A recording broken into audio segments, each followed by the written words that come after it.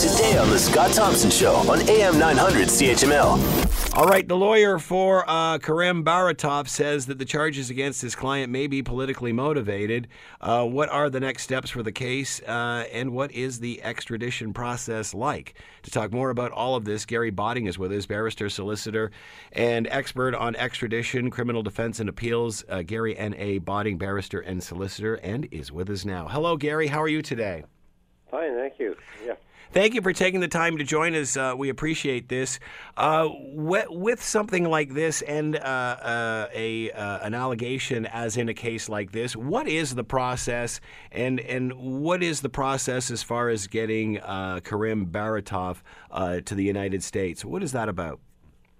Well, the first thing is a hearing, and then after there's an extradition hearing, the person has a chance to appeal to the minister, and that's called submissions to the minister that are made. The minister can decide ultimately whether to surrender, and then it goes back to the courts to determine whether the committal judge made a right decision and whether the minister made a right decision. And so there's kind of a double-barreled hearing. And then finally, there's an opportunity to go to the Supreme Court of Canada. That's the broad strokes of what happens. Assuming that is all negative decisions all the way down the line, we're talking a process that takes between 6 months and a year usually, but often it takes a lot longer, depending on if a person wins an appeal, for example.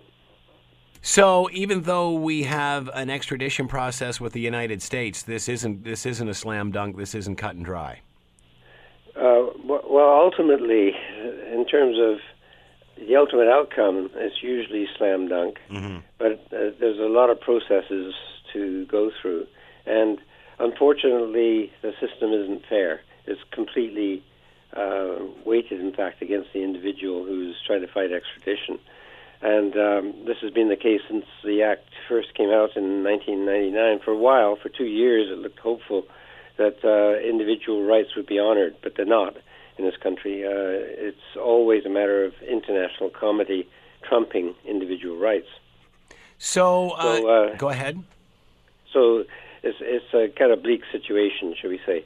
However, there are some cases where judges have shown common sense and have prevailed instead of just simply rubber stamping things or simply just following the precedent that they wrote themselves. Very often in the case of ministers, they write it from week to week almost, it seems, and the same wording almost. So it really is a lackadaisical kind of approach to extradition. There's no real decisions being made. So you said that this is not fair to the individual. It's not fair to the individual because their rights aren't being exercised, or this isn't being vetted properly, or it's just being rubber stamped. Why are they not being treated fairly? All of the above, yeah.